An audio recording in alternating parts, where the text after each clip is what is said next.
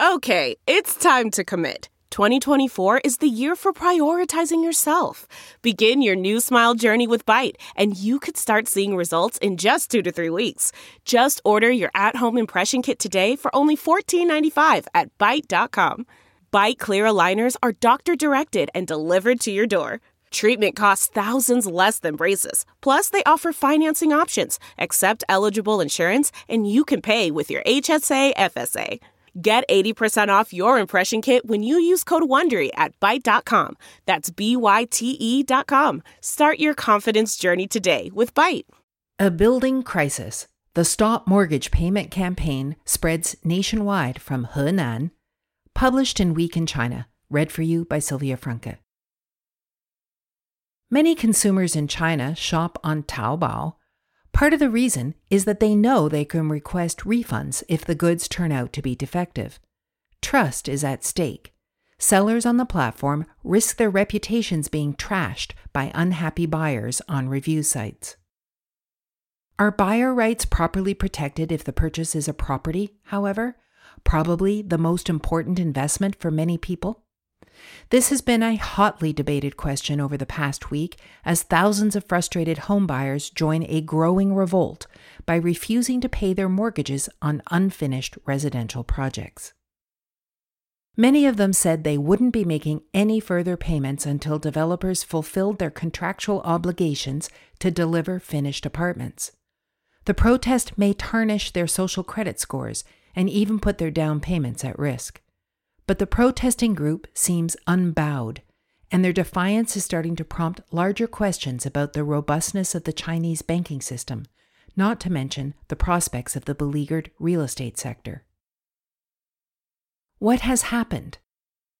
Jiangxi was the revolutionary base from which Mao Zedong first gained control of the Communist Party of China. It is also the province from which the first shots in the Stop Mortgage Payment campaign were fired. Disputes between angry homebuyers and developers that failed to deliver pre-sold homes on time aren't unprecedented. But cases have increased notably since 2020, when the real estate sector was first hit by the double whammy of the pandemic and credit tightening from the central government, known as the 3 Red Lines policy. Developers were suddenly struggling for cash, creating major delays in construction and leaving many projects in limbo. Homebuyers were left with debts, but no homes. Frustration has been building for months. At the end of June, a group of buyers in Evergrande, Longting, a project developed by the beleaguered China Evergrande in Jiangxi's Jingdezhen, published an open letter claiming that their legal rights as consumers and investors had been ignored since construction of the project came to a halt in May 2021. Just months after about 900 units were pre-sold. The group claimed that the pre-sale proceeds for the project, which should have been kept in a dedicated bank account and only deployed in financing the project itself, more on the pre-sale system later, had been misappropriated by Evergrande's provincial unit in Jiangxi. The home buyers warned that they would stop repaying their mortgages in November, unless construction was resumed at Evergrande, Longting, by October. In a sign of how widespread the problem of delayed construction has become, screen grabs of the letter spread like a bushfire across social media. Homebuyers in other uncompleted properties were quick to follow suit, and the Stop Mortgage Payment movement began to spread. By the end of last week, homebuyers in more than 100 residential projects across 20 provinces were threatening the same course of action, according to CBN, a local newspaper. About 1/3 of the projects are located in Henan, a province where some property developers have been so desperate to do business that some have been accepting wheat and garlic from farmers as part of the down payment. The Henan government has also been in crisis mode for weeks, rushing to bail out the province's biggest property firm, Jianye, and trying to quell a banking crisis across a group of smaller rural lenders. For the time being, there is no indication that the two crises are related, although smaller regional banks are believed to be a key force in financing the construction boom in rural areas over the past few years. Unsurprisingly, It is Evergrande, China's biggest home builder before the credit crunch crippled its operations, that is the source of much of the anger. A much-forwarded list of 100 of the unfinished property projects in which homeowners are threatening collective default suggests that Evergrande is involved in about a third of the deals. Investors have been spooked too. Evergrande's listed flagship in Hong Kong has been suspended from trading since March after it failed to deliver its 2021 annual report, pending the outcome of a state-led restructuring. The share price of Country Garden, which has replaced its Guangdong rival as the leading property firm by sales, has dropped more than 25% in the past month as well, and 50% year-to-date. The crisis has also spilled over to some of the banks that lend into the sector. The Shanghai-listed stock of China Merchants Bank, a lender with one of the leading exposures to property loans, traded lower across 11 consecutive sessions this month. Shares in China Construction Bank also declined sharply for 3 straight sessions at one point last week, with more than $6 billion in market value wiped out during the retreat. What's at the root of the problem? Investors shouldn't be too surprised by the boom and bust cycles in the real estate market. After all, the sector has served for years as a key tool for policymakers in regulating the pace of China's economic growth. For instance, in a series of high-level meetings in late 2013, Chinese President Xi Jinping demanded that officials should exert every effort to increase the supply of more affordable housing. But that diktat was then modified in 2015 with Xi urging a destocking of the property market instead. Under the destocking banner, local governments began to offer subsidies to migrant workers to buy urban real estate, including in smaller cities in Henan. Meanwhile, the People's Bank of China injected fresh funding worth 1 trillion RMB via a new facility known as Pledged Supplementary Lending, a move that acted as a shot of adrenaline for the market. Transmitted through the China Development Bank, this lending was mainly provided to local governments in smaller cities to carry out shantytown redevelopment. But the result was a spectacular boom in construction in smaller cities and counties, generally described as third tier and below. The annual sales of each of the big 3 developers, aka Evergrande, Country Garden, and Vanke, almost doubled in 2 years to top 500 billion RMB by 2017. The 2 years of destocking was the best of times for the likes of Evergrande and Country Garden. They gobbled up one small city after another. Local governments and home buyers embraced the leading developers, observed the influential WeChat blogger with the pseudonym of Shou Ye, or Grandpa Beast. One of his previous scoops was an article on how a Belt and Road project in Malaysia signified the beginning of the end of Wanda's overseas M&A drive. Still, it's hardly unique for a financially troubled developer to fail to finish a new piece of real estate. Colloquially known as rotten tail buildings, these projects dot the landscape of many cities during periods when the economy is struggling. The pre-sale practice was an innovation introduced in Hong Kong in the 1950s by Henry Fok Ying Dong, a staunch supporter of the Chinese Communist Party who allegedly made his fortune shipping materials into mainland China during the Korean War. In fact, developers are required to dedicate the proceeds of the pre-sold contracts with buyers to working capital for the remaining construction work.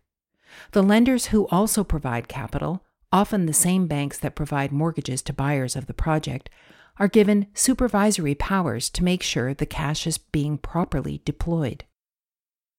Financial regulations like these have been ignored in places like Henan province, however. Citing an internal document, Grandpa Beast reported that Evergrande has 37 unfinished projects in Henan alone. About 42.3 billion RMB in capital is required to complete their construction, but only 2.5 billion RMB in sale proceeds is available in the designated bank accounts of Evergrande's Henan branch. The problem is not confined to Henan, most analysts agree, as evidenced by the way that the stop mortgage payment movement has spread across other provinces. The widespread suspicion, much of the money has been siphoned off to meet other commitments, including the building of other new projects, which helps to explain some of the incredible growth in sales from the larger developers in recent years. That's also why a lot of local governments are desperate to deal with the crisis before the central government orders a fuller review. They know that regulations have been ignored and that they will be held responsible for a lack of oversight at local level. For instance, in a bid to free up some cash and get construction moving again in Henan, officials have been in talks with Evergrande about delaying some of the payments it owes to local governments, or even waiving the taxes and land sale fees typically incurred by the developer. In a number of other projects, Grandpa Beast reports, requests were even made for municipal authorities to return charity donations that Evergrande had made in the past to fund poverty alleviation programs. Will the crisis spread to other parts of the Chinese economy? Ma Guangyuan, an economist and widely followed influencer, argues that financial regulators must intervene more forcefully to prevent the crisis from worsening. There are already signs that other borrowers are planning intentional defaults, not just aggrieved homebuyers.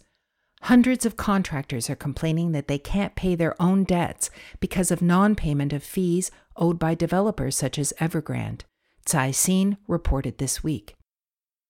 We decided to stop paying all loans in arrears and advise our peers to decline any requests to be paid on credit or commercial bills, a group of contractors announced in a letter dated July 15th, Bloomberg has reported. Evergrande should be held responsible for any consequence that follows because of the chain reaction of the crisis. The bigger question is whether the mortgage strike could have wider repercussions for the financial system. Song Ho-Tzu, an analyst at the Paulson Institute in Chicago, reckons that more than $5 trillion of residential property has been pre-sold in China since 2019.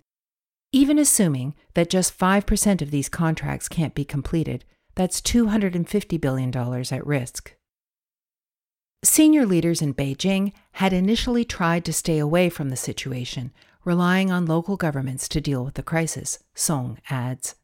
But many local governments lack the resources to mount fuller rescues, which is why more of these problem situations are emerging. Banks can't help much either because capital injections are limited by regulations, he says. The state media has closed ranks to refute concerns that the mortgage boycott could be corrosive for the banking system as a whole, however. Some Western media outlets have overhyped the issue, alleging that the defaults will pose a threat to social stability, the Global Times scoffed, insisting that the crisis won't damage the general health of Chinese banks. China's securities regulator also asked banks to report on their mortgage exposure in a bid to boost confidence, according to a report in the Financial Times.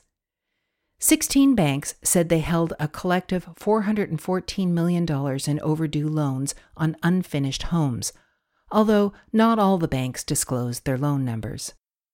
Song at the Paulson Institute also tried to put the crisis in more context by pointing out that the reversals in China's property market are much smaller than in the U.S. in 2008.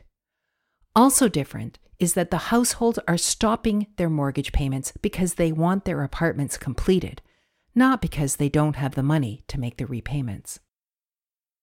Another reason for optimists to think that the crunch will be resolved is that some of the state-backed developers are in better shape financially. Backed by state-owned lenders, they may even benefit from the situation by snapping up quality assets on the cheap. State-owned construction firms have also taken over the contracts of a couple of Evergrande stalled projects in Henan. The leading SOEs may end up owning large equity interests in the struggling projects if their work is paid off in this way. In fact, Country Gardens founder Yang Guoqiang also worked as a contractor until he was forced to take over a massive Rottentail project in Foshan, which laid the foundations for Country Garden as we know it today. This might also explain why the share prices of some of the state-controlled property firms have defied weak sentiment in the broader market this year. As of Wednesday, China Overseas Land had climbed 20% since January. Yue Xiu Property, a Guangzhou-based SOE that's reportedly involved in Evergrande's restructuring, has seen its shares rise nearly 40% during the same period. Responding to the mounting pressure, Chinese banking regulators have also intervened, vowing publicly to work with local governments to protect home buyers' rights. That includes an instruction to lenders to extend loans to developers that allow them to finish unbuilt projects. Officials are also said to be considering allowing home buyers to hold off on mortgage payments without penalties.